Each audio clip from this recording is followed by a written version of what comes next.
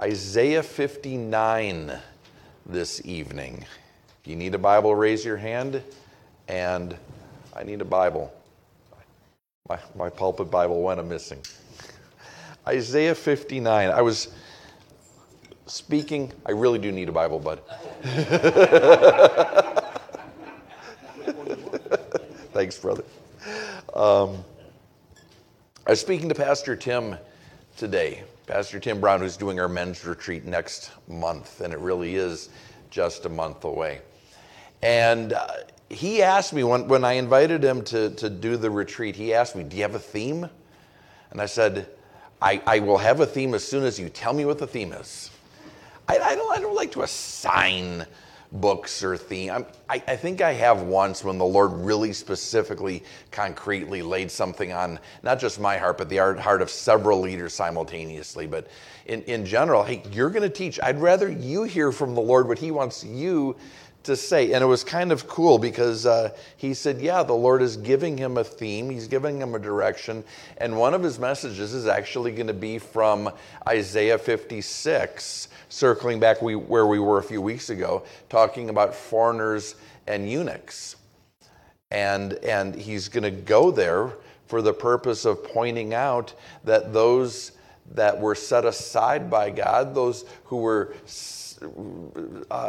put outside of temple worship for a time, were not forgotten by God. And that's going to be his theme for the retreat, is not forgotten by God. And I thought it was neat, not just because we were in Isaiah 56 just recently, but because it's very much the theme of tonight's chapter as well. We're returning to God speaking words of encouragement to Israel. Words of encouragement. I haven't forgotten you. I haven't abandoned you. I still have plans for you. Great theme for the retreat, because we all need to hear that sometimes. Well, we all feel that way sometimes, don't we? Abandoned by God, forsaken, forgotten. God, where are you? Where did you go? Why can't I hear you right now? And we all feel that way from time to time, so we all need the reminder from time to time, he's still there. God isn't going anywhere ever. He's still there. His love for us has not diminished, will not diminish. His power, his ability to love us has not diminished, cannot diminish. And even if we're not perceiving him the same way, he's still present. He's still fighting for us. He's still working in us. I almost took that as a theme, as a direction for Sunday, for Resurrection Sunday. Hope when things seem hopeless. I was noodling that idea around for like 3 weeks. I was gonna start with Jesus on the cross. I was gonna start Psalm 22. My God, why have you forsaken me?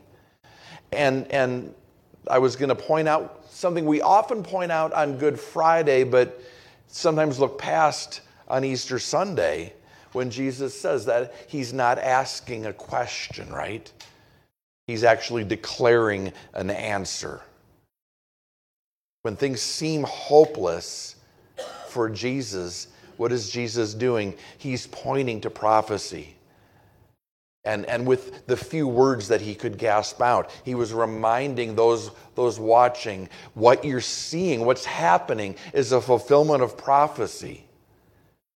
And if Psalm 22 and the prophecies in Psalm 22, the prophecies of crucifixion and the soldiers gambling for his garments and so forth, if those prophecies are being fulfilled, guess what? The prophecy that I gave you, that I would be resurrected in 3 days, that will also be fulfilled. When things seem hopeless, God is still there.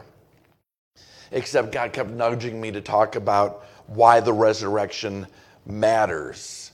And so that was Sunday, and the thoughts that I'd put together about hope, well, they ended up at the end of the message instead of the beginning of the message. But it's never a bad time to remind ourselves, when things seem hopeless, God is still there. We used to sing, when I can't see you, I know you're near. When I can't feel you, I'll trust in you. I will not be afraid. It's all true. We may not sing the song as much anymore, but it's still true. It's also never a bad time to remind ourselves when we can't see God, when we're not experiencing God the same way.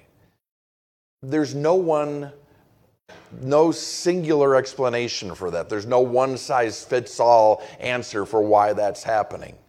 It may be because he's stepped back and he's asking us, trust me, proceed on faith, go on the basis of things that you know.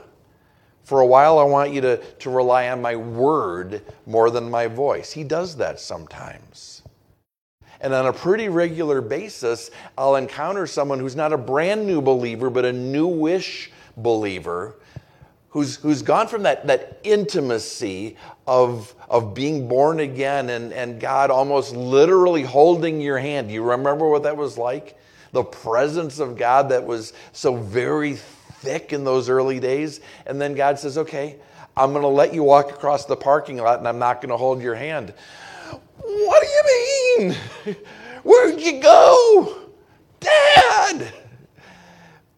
But God does that like a parent, because he is a parent. He wants us, okay, remember what you know and proceed on the basis of what I've given you in your word. What you can see is true. And don't rely on feeling my presence quite so much. He does that sometimes. But more often, that's one explanation for why does God seem far away right now. More often, though, when we're not seeing him, hearing him, when he seems far away, it's because we've moved. Sometimes he distances himself. More often, it's because we've moved. We've put ourselves in a position where we've separated ourselves from God, even as believers. And that's what Israel is realizing this evening. This is what happens when I have a Bible that I haven't pre-bookmarked. Is I have to play catch up. What chapter are we in? 59.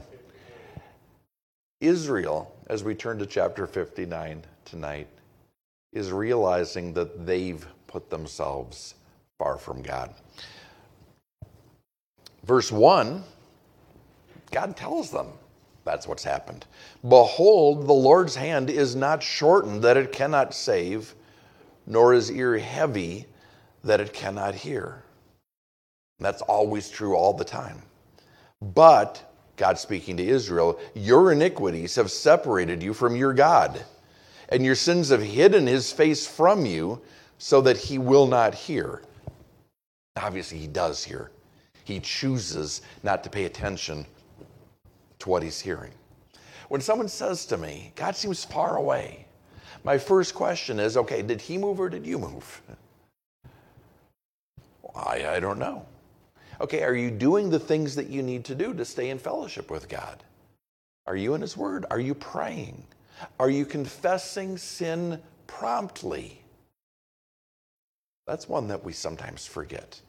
Are you keeping short accounts with God? If not, our iniquity can separate ourselves from him. And a lot of times when I say, is it you or is it him? Are you doing what you need to do? A lot of times, most of the time, the answer that I hear is, well, I think so. Okay, you think so. How can you know so? I don't know. Well, maybe ask. God the Holy Spirit, who convicts the world of sin, will be faithful if we seek him, if we ask him, God, search me. What's going on in me that maybe I'm not attending to, that maybe I'm trying not to pay attention to, or maybe I've genuinely forgotten? God, is there sin in my life? Is there bitterness in my heart? Ask God that question. He will delight to tell you. Ask a trusted brother or sister. Hey, can you help me figure out what's going on with me? Would you pray with me that God would show me? Is it me? Am I pushing God away? And God is speaking to Israel here in verses 1 or 2. But notice there's a principle that applies to us. Our sin can still push God away. Wait, I thought I was forgiven. I thought that was everything that we talked about on Good Friday and on Resurrection Sunday.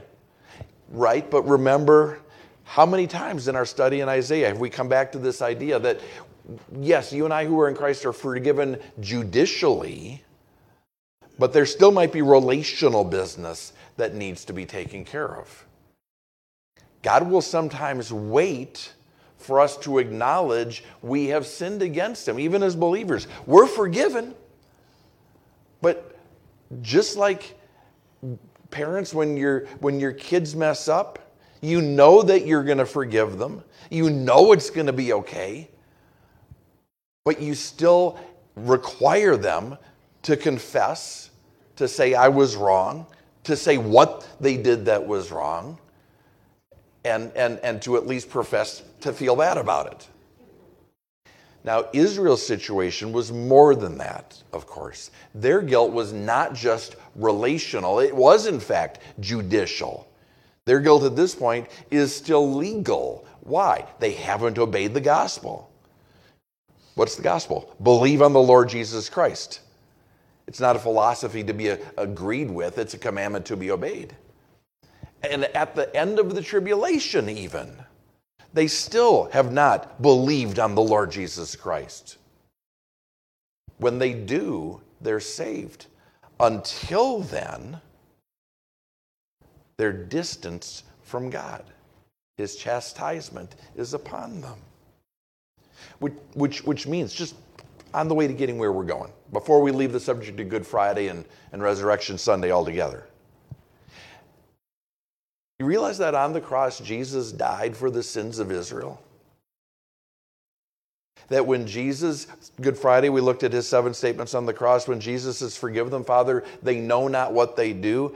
We tend to look very immediately, because he's on the cross, he's between the thieves. And we tend to be very myopic and say, well, he was talking about the Roman soldiers who were scourging him, driving that crown of thorns into his skull, nailing him. And certainly they were included in that statement. But we can certainly take it more broadly. Because why were the Roman soldiers doing what they were doing? Because the leaders of Israel conspired to make it so.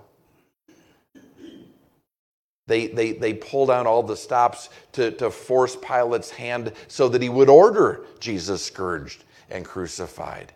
Jesus on the cross was also speaking of Israel. Forgive them. They know not what they do. They should have. They should have known the day of their visitation. They did not. But on the cross, Jesus was dying for the sins of the soldiers driving the nails. And he was dying for the sins of Israel who handed him over to those soldiers. Sometime when you run out of things to pray for, thank God for Israel and for the lessons that we have available for the learning, for the example, because they didn't recognize their Messiah. Anyway, we need to pick up the pace. God, verses 1 and 2 says to Israel, it's not me, it's you. Yeah, there's distance between us, it's you. Your sins have created that separation. What sins? For your hands are defiled with blood, still God speaking, and your fingers with iniquity. Your lips have spoken lies. Your tongue has muttered perversity. No one calls for justice, nor does anyone plead for truth. They trust in empty lies or empty words and speak lies. They conceive evil and bring forth iniquity. They hatch vipers' eggs and weave the spider's web. He who eats of their eggs dies, and from that which is crushed a viper breaks out. Their webs will not become garments, nor will they cover themselves with their works. Their works are works of iniquity, and the act of violence is in their hands. Their feet run to evil, and they make haste to shed innocent blood. Their thoughts are thoughts of iniquity, wasting and destruction are in their paths. Okay, that's a lot. And just for the sake of picking up the pace, let's stay overview. Verse 3, God says, your sin has thoroughly corrupted you. It's not superficial. It's deep down. You're rotten through and through. And verse 4, it's not accidental. You didn't stumble into this. You plotted it. You planned it. You schemed it. You did it knowingly. And verse 5, God says, and you continued even as you saw the consequences. You kept sinning even as you saw the result. In fact, you were delighted at the result.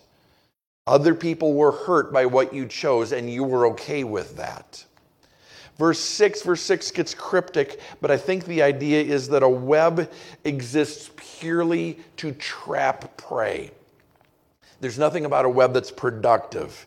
You can't take a web and make clothing out of it. There's nothing that you can eat from it. You can't sell it. It's just an entanglement that drags us down. But for the spider, he destroys and consumes that which is caught in the web. Verse 7, the innocent are being hurt here. That's the product of your sin. The innocent suffer. Paul quotes this. Think back to our study in Romans. Paul quotes this in Romans 3:15. And he quotes it to illustrate not the history of Israel, but the nature of humanity. Paul broadens this and says this isn't just Israel being Israel. This is people being people. This is our nature. Paul back in Romans 3 is saying what? We're natural born sinners. And the result, verse 8, the way of peace they have not known, and there is no justice in their ways. They've made themselves crooked paths. Whoever takes that way shall not know peace. We're not born into peace. Paul didn't quote verse 8, but I think in quoting it, he's kind of referencing verse 8 because the Holy Spirit here in verse 8 is still talking about the nature of humanity as manifested by Israel. Not born into peace, not born into a situation where justice is the natural outcome, born into a situation where the harder we try, the behinder we get. The harder we try, the more crooked things become. And where we not only go astray ourselves, but lead others astray. Sin begets sin. Leaven leavens. And that's all of us, right? That's humanity, not just Israel. But back to talking about what we're talking about, not Israel. It's true for all of humanity, of which Israel is a subset. Remember, why did God call Israel to be Israel? He called a nation unto himself and gave them the law. But what was the purpose of the law? To demonstrate we can't keep the law. God gave Israel every opportunity, every advantage, all possible favor. And even with the law and the prophets, even with the temple, and for a time the presence of the Shekinah glory, the corrupt, sinful nature of man asserted itself anyway. You're rotten, God says, verses 1 to 8. You want to know why there's a thing between us? Look in the mirror. Now pause for a moment. The Holy Spirit is describing sin and sinfulness in verses 1 through 8. But hasn't identified the specific sin. If we wanted to pin it down, what sin is the Holy Spirit describing? Be careful. Be careful, because you kind of have to go for a two-part answer. In Isaiah's time, because Isaiah was speaking both short-term and long-term, in Isaiah's time, what was Israel's national sin? Idolatry. There's the sin that they just couldn't let go of. From the time it was introduced, from the time Solomon started importing brides, idolatry. What about in Jesus' time? Also idolatry.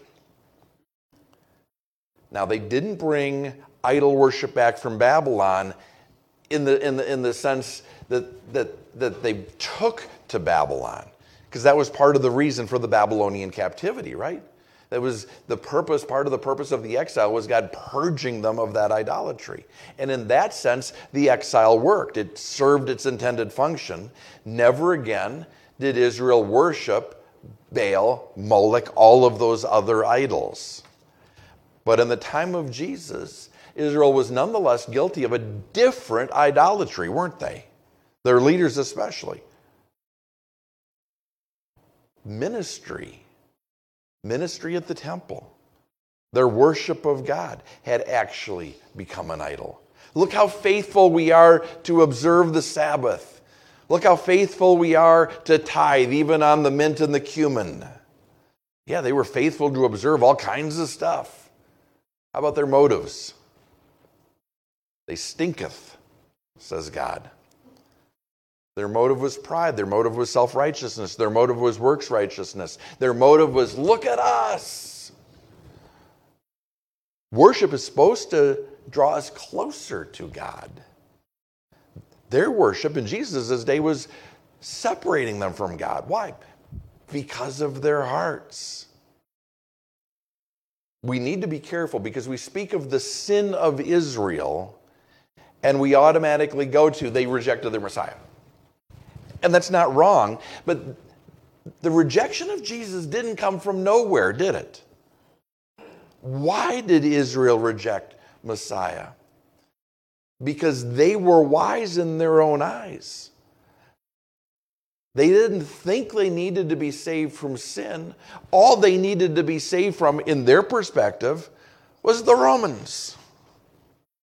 So did they reject Jesus? They did.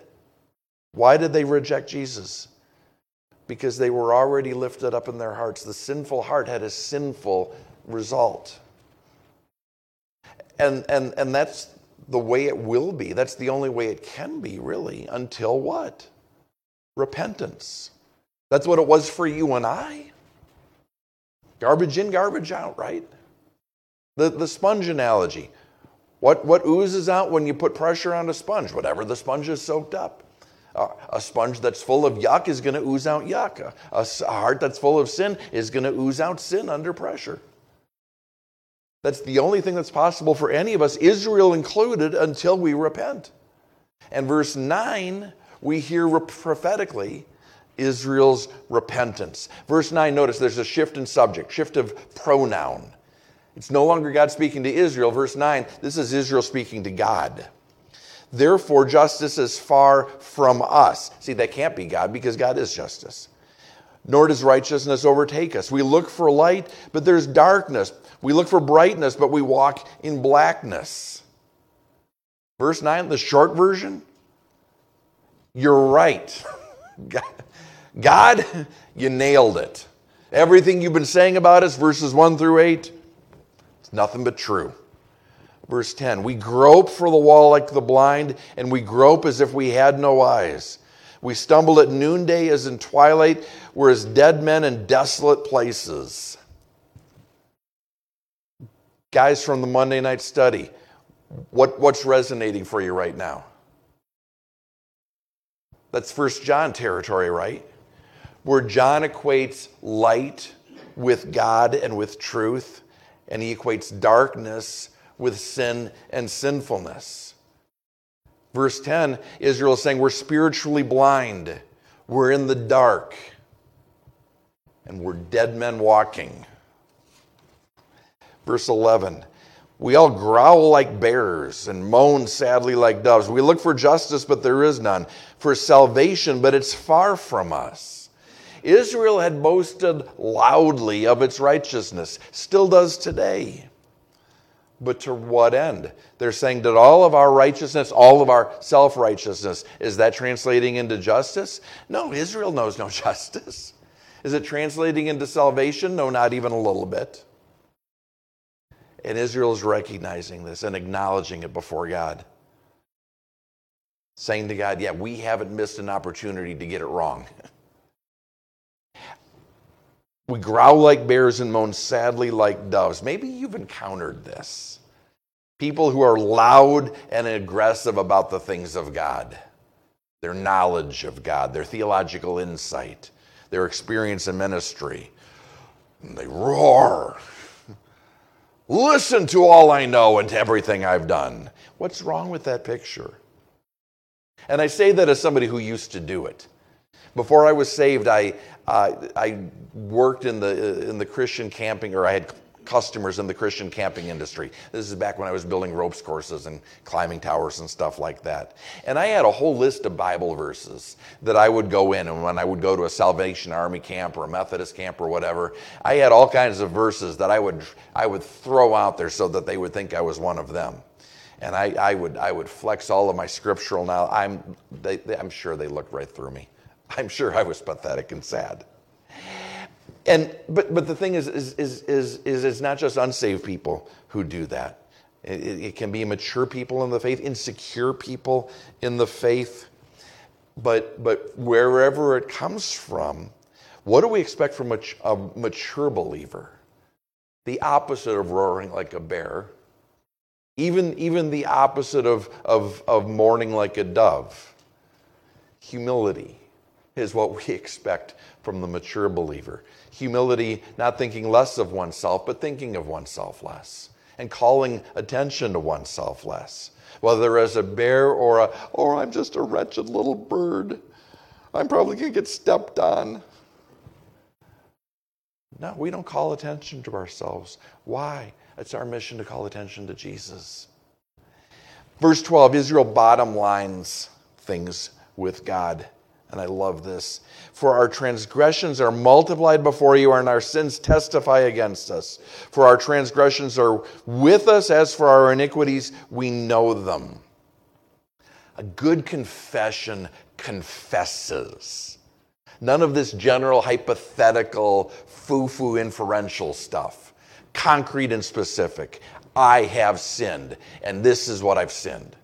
Not, Lord, if I've sinned, I hope that you'll forgive me. If I've done anything that... No. I've sinned, and these are my sins, and they're wrong, and they're offensive.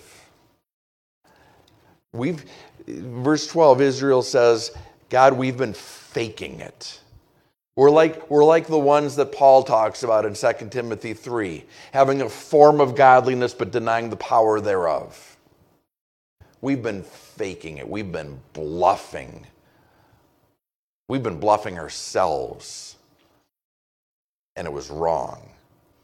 It was wrong because it sins against you. It wrong because it's hurt other people. Verse 13, because sin always does. In transgressing and lying against the Lord and departing from our God, speaking oppression and revolt, conceiving and uttering from the heart words of falsehood, justice is turned back and righteousness stands afar off. For truth is fallen in the streets and equity cannot enter.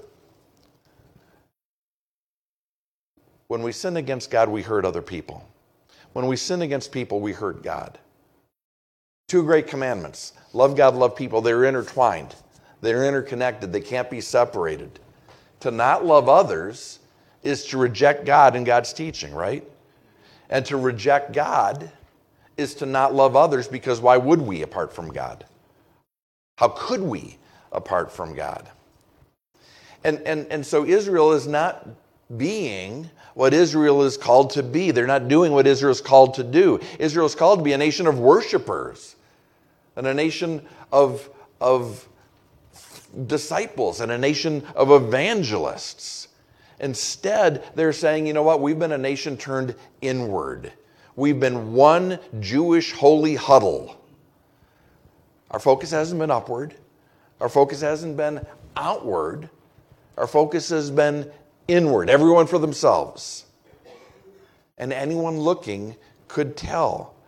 Justice turned back, righteousness afar off, truth fallen in the street. Things got so bad that those actually wanting to worship God, the outliers, the minority that said, well, I still want to worship the God of Abraham, Isaac, and Jacob, were persecuted. They became a target. Truth fails, and he who departs from evil makes himself a prey. Well, it's not hard to see the church in those verses, right? Not interpretation, because this isn't about us, but application. Like when Paul says in 2 Timothy 3, I think it's verse 5, those having a form of godliness but denying the power thereof, he's talking about false teachers. He's talking about people in the church, corrupting the church. And in our day, it's not just a person here and there within a particular fellowship, a particular body. It's whole churches, whole church movements corrupting the body of Christ as fewer and fewer churches point to the living God, point to the truth, point to the gospel. Increasingly, those churches are making themselves a target, right? Caleb over in youth tonight is starting the book of Galatians. And a few verses into Galatians chapter 1, if you recall from when we were there a few years ago, Paul says, hey, anyone who's preaching a false gospel, let him be accursed. And just pondering the weight of that is worth some time and energy. But Caleb, I said, how are you going to take that with the youth? He said, I'm going to see how many false gospels we can name.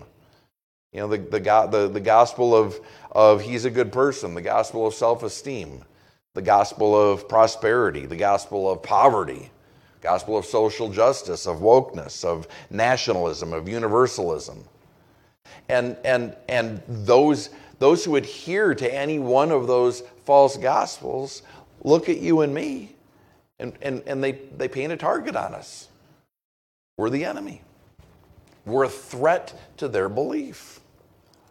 And as they become powerful, because they are, we become prey. Back to the text. Verses 1 through 8. Let's start heading for a finish line. Verses 1 through 8, God says, I didn't move, you moved. I didn't reject you, you rejected me.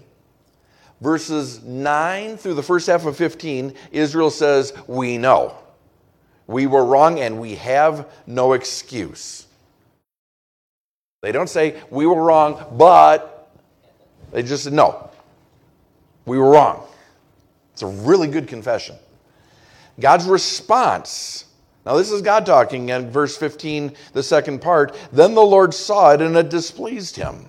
He saw that there was no man. He wondered that there was no intercessor. Therefore his own arm brought salvation for him, and in his own righteousness it sustained him. We've been bouncing out to application as we go. Usually in Isaiah we lead application to the end, and because just going verse by verse is a heavy lift, but I'm tired, so we've been bouncing back to application. But it's important as we head to the finish tonight. Let's be clear about what we're talking about, what the Holy Spirit is talking about. This is Israel at the end of the tribulation. Yes, they were sinful. This describes their sinfulness in the days leading up to Christ. That's true. But it equally describes Israel's sinfulness in the days leading up to Antichrist. That's really important to understand, because if we don't see that, we don't see then in the first part of verse 15, what do we know happens at the end of the tribulation? There's a believing remnant that turns to God, that's convicted and confesses and professes Christ. There's a believing remnant that puts their trust in Jesus and calls upon his name. Jesus said, you'll see me no more until you say, blessed is he who comes in the name of the Lord. At the end of the tribulation, there are those who say, it was him, and we killed him, and we were self-righteous about it. But that believing remnant at that moment is what? Verse 15, the first part, pray. Antichrist has set his sights on them. He's determined that they're not going to pray.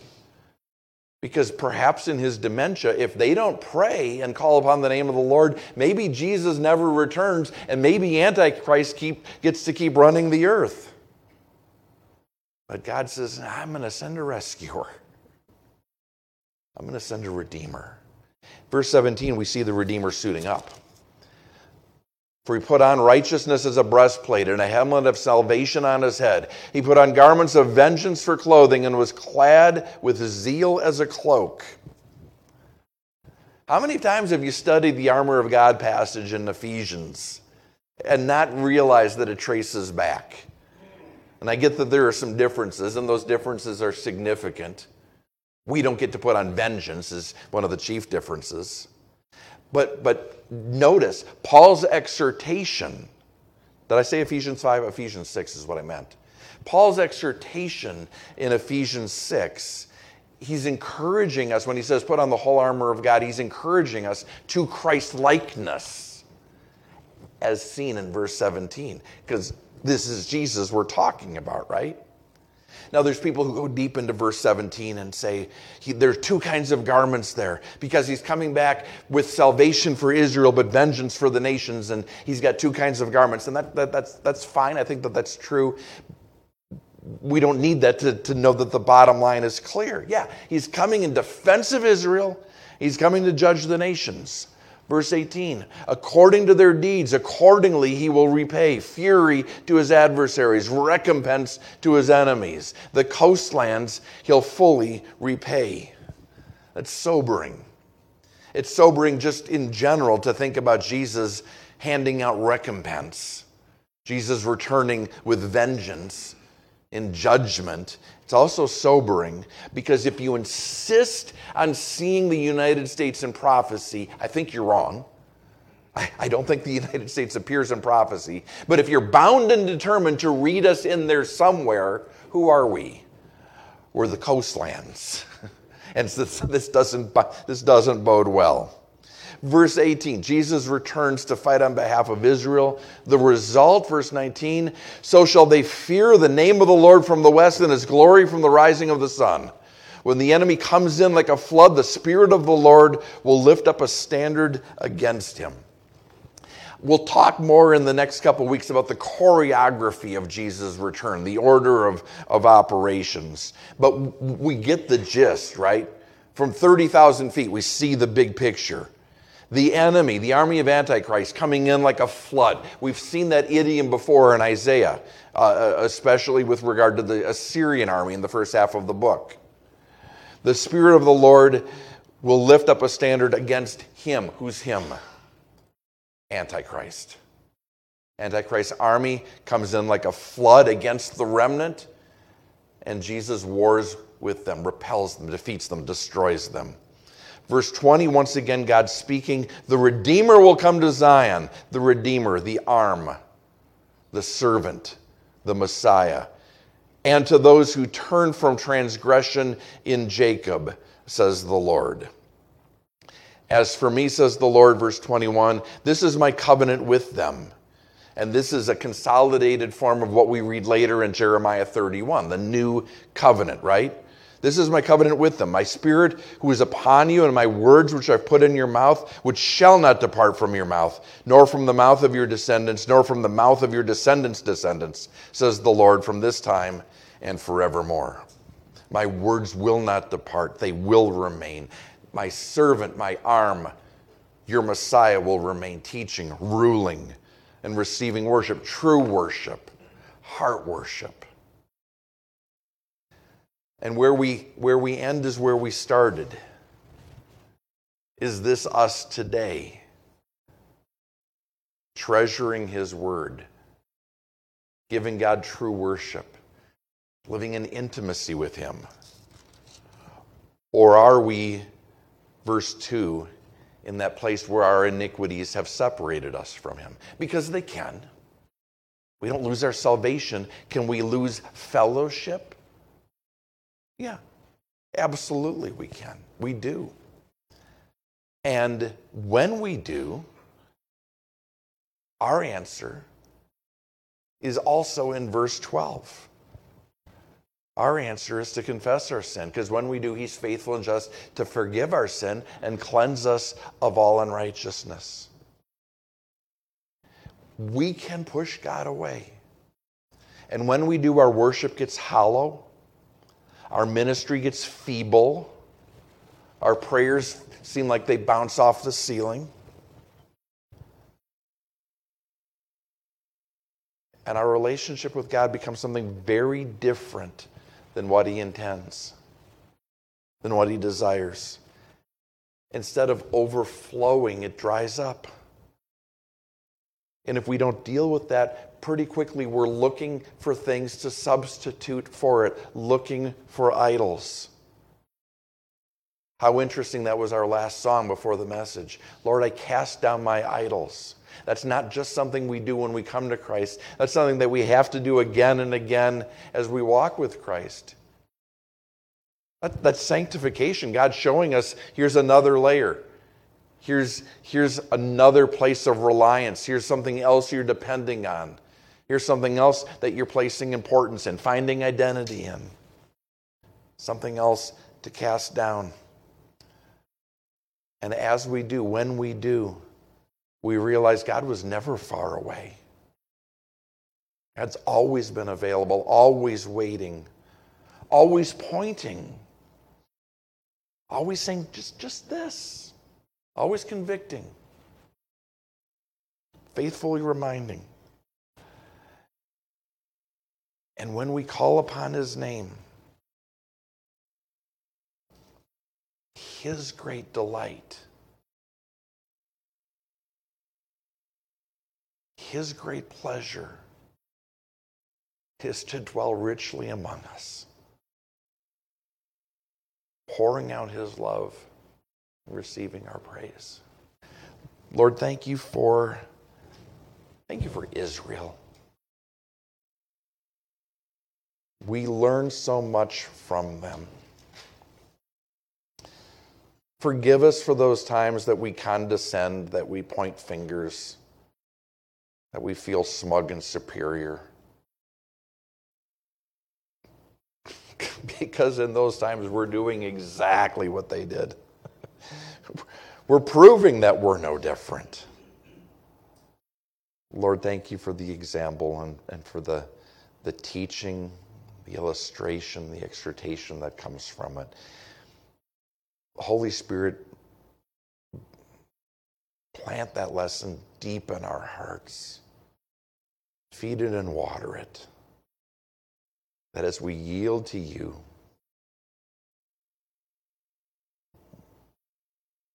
as we soak deep in your word and in your spirit, that we would bear much fruit.